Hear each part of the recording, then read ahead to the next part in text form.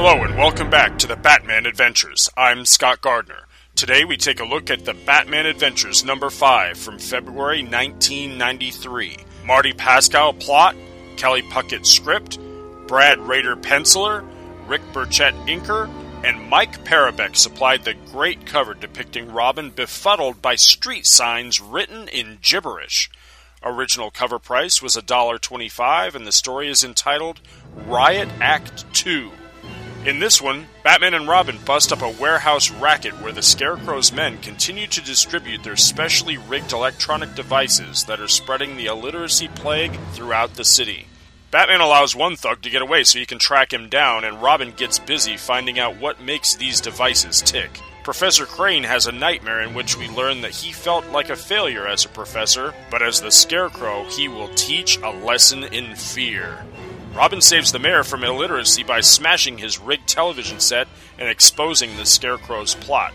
The escaped thug, meanwhile, convinced he was able to shake whomever might be following him, arrives home to find his mother collapsed and EMTs trying desperately to save her. But thanks to the illiteracy plague, which he himself helped spread, they can't read her medication and she may be dying. Batman arrives, still able to read, and saves the woman's life. Batman convinces the thug to give up his boss's location. The Scarecrow sees a news broadcast by the mayor informing the citizens on how to safely remove the plague-spreading devices from their electronics and suspects Batman's hand in it. He tells his people to prepare for visitors. Batman and Robin sneak into the Scarecrow's headquarters, but his goons are ready for them. But despite being vastly outnumbered, Batman and Robin manage to wade through the bad guys, and Robin sets off after the escaping Scarecrow. He tracks the villain to a storeroom where a bank of television sets is accidentally knocked over, injuring Robin and pinning him to the floor. As the Scarecrow starts to flee, Robin makes an appeal to the professor within him that this is his chance to finally prove his worth and bring literacy to literally hundreds of thousands of people.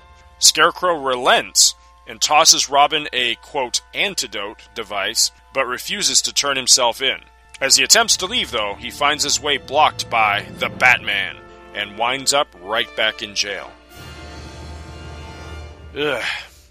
What started out as such a good story with a very different and clever plot in the prior issue sadly winds up a muddled mess in this one. Redeemed only really by the spectacular art, the story has a ton of plot holes and a lot of head-scratching leap-in-logic moments. Some good elements, though, include an awesome panel of Batman actually punching straight through a television set to hit the crook that's carrying it. That's really cool. Some really nice dynamic action shots of Batman and Robin in action, and a special guest appearance by Cain and Abel of DC's Mystery line of comics in the Scarecrow's dream sequence. That was kind of neat. Ultimately, however, this was a completely unsatisfying and extremely disappointing conclusion to a story that started out so well and showed a lot of promise.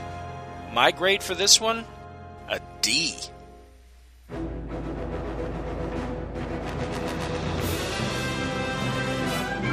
Feedback for this show may be sent via email to twotruefreaks@gmail.com or on our forum, which may be accessed via our website at www.twotruefreaks.libsyn.com. Thank you for listening to the Batman Adventures.